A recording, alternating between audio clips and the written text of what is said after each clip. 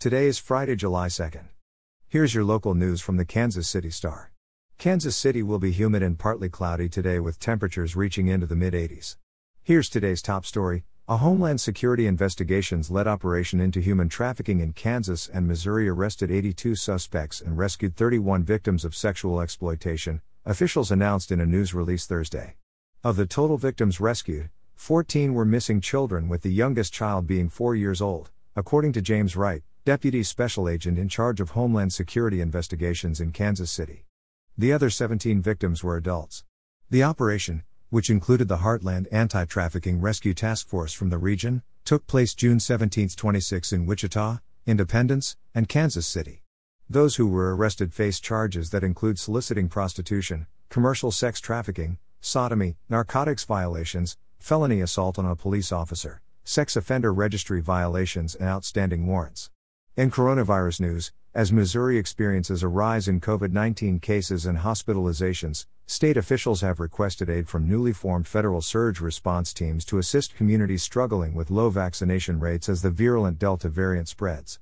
Missouri last week had the highest rate of Delta variant cases in the country, the Centers for Disease Control and Prevention has estimated.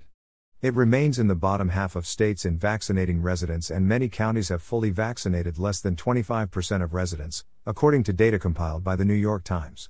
The state is again reporting more than 1,000 cases a day for the first time since February, and virus-related hospitalizations have risen by more than 300 since late May to more than 900 currently. Missouri Department of Health and Senior Services spokeswoman Lisa Cox confirmed Thursday the state has requested the new federal help. Cox didn't immediately provide additional details, but the request shows the Parson administration is moving to bolster the state's pandemic response. The White House, which unveiled the teams on Thursday, didn't publicly identify specific states where it plans to offer assistance, but said Delta factored into its decision to ramp up its response.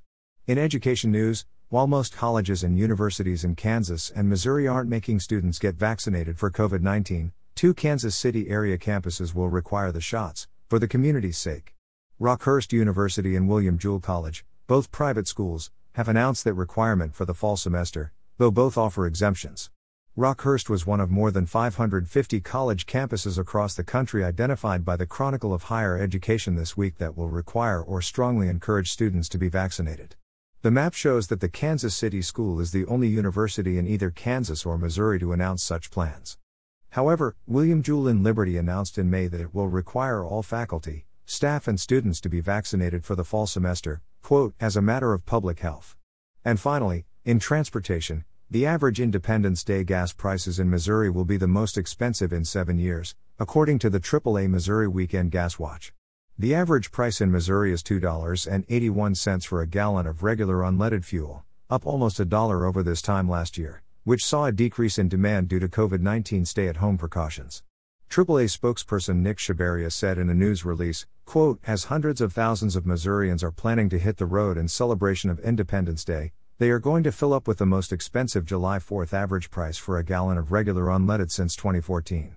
Missouri drivers continue to pay some of the cheapest gas prices in the U.S., ranking 4th lowest in the country, he said. The national average price for a gallon of regular unleaded is $3.12, which is 5 cents more compared to this day last week and 94 cents more than the price per gallon at this same time last year, according to AAA gas prices. You're listening to stories from the Kansas City Star. Find us at kansascity.com to read more about these stories and others.